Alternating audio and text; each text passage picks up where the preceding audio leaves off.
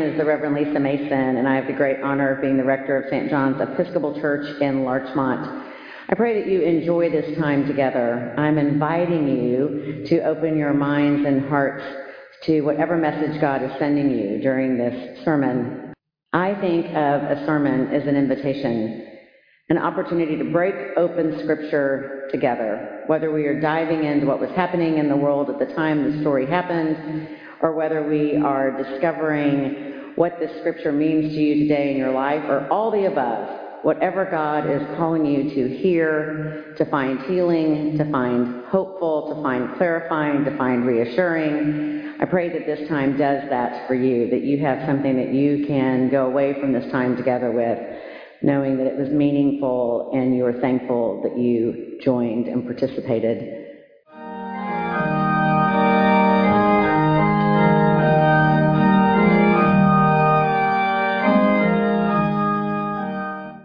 I hear that as a story of love of God, love of the church, love of community.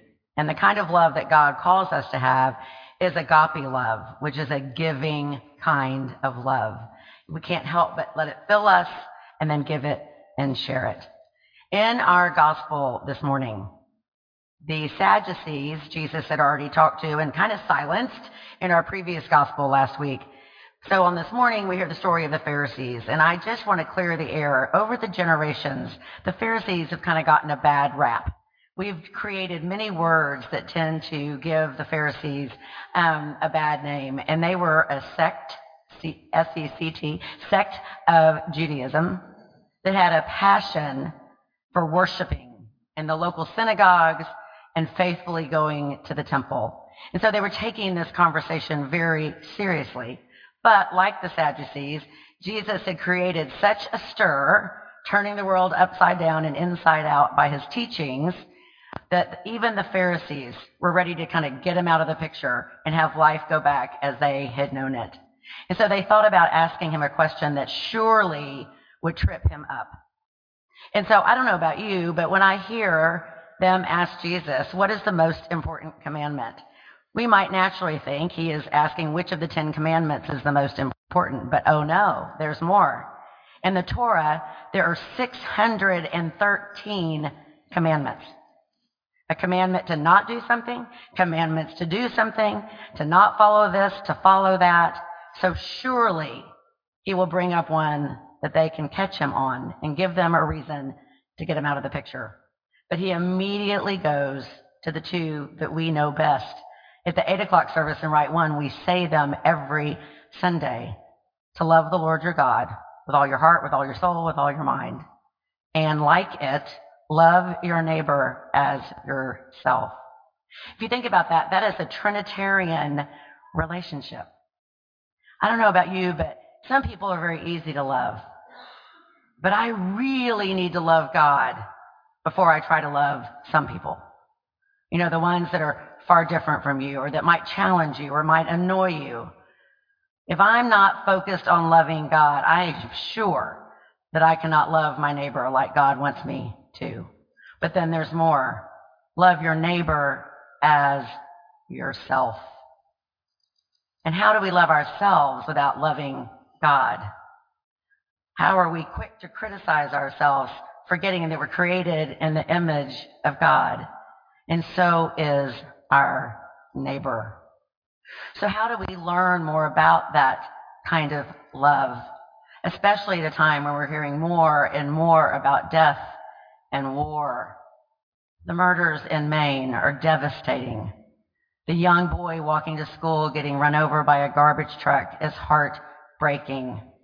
The ongoing wars in Israel and surrounding countries, and the Ukraine and Russia, it is devastating. It's hard to find love when you're saturated with stories of brokenness and pain and violence. But it's more important than ever to remember that we are created in the life-giving, generous, abundant love of God. What would the world look like if we each really focused and prayed how to love one another and love our neighbors, love ourselves love the stranger with an intentionality of loving like God loves? What if we really remembered? Look at the faith of Moses. Moses had an incredible faith. He did everything knowing with the help of God he'll be able to do this. And Moses made some serious mistakes. And there were consequences to some of Moses' mistakes. He couldn't even go into the promised land that he had led the charge for, answering yes to the call of God. But Moses was always forgiven. And God always entrusted Moses with his mission. We do fall short. We fall off the path. But God sets us right back up because God's love is a forgiving love. Don't ever forget that just before Jesus dies on the cross, he asked God to forgive those who are crucifying him. God's love is merciful and abundant and loving and giving. If we each did that, think about how that would affect others. One of my favorite sayings of the Reverend Dorothy Green is that we are all just walking each other home. There is a home that we are promised, and we are promised new life in that home and life forever, and it's open to all. What if we saw ourselves as companions on the journey, companions of love, companions of mercy, companions of grace? The reason we sang the version of Come Thou Fount, it's in our hymnal. It's also in a hymnal that we'll start singing some songs out of called Lift Every Voice and Sing, is the wording of the second verse. Raise your Ebenezer. Ebenezer is a stone, is back from Samuel when they defeated the Philistines, and Samuel picked up a stone and called it his Ebenezer, which in Hebrew means with hope and with God's help. When we find ourselves straying, not able to love ourselves or our neighbor, and often forgetful to love God, what are the Ebenezers in your life that bring you back to the path? I pray that one of them is the church, coming together, loving one another, taking care of one another, learning more about each other's story. I pray you have places that you can just sit and immediately feel the presence of God. I pray you have things around you, maybe a place that you pray in your house every morning. We need Ebenezers in our lives, especially when there's so much darkness and brokenness. Who are the people in your life that are your Ebenezers? When you start to feel distracted or fallen off the path, look for those Ebenezers. Spend time with them. Spend time in those places. Because if we can learn more about loving like God loves, then that will blanket the world with a little more love and a little more hope and a little more life. Amen.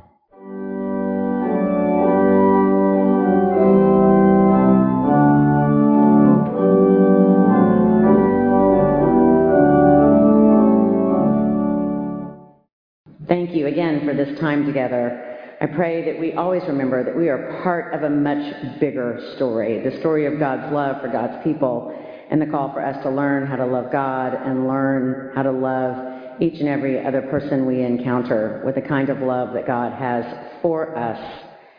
And now for a blessing. Be present to today. Do not be anxious about what might happen tomorrow. The same God who cares for you today will care for you tomorrow.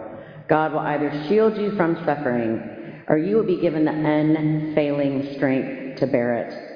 So be at peace then, and cast aside all anxious thoughts and imaginations. And the blessing of God Almighty, Father, Son, and Holy Spirit be with you this day and remain with you forever. Amen.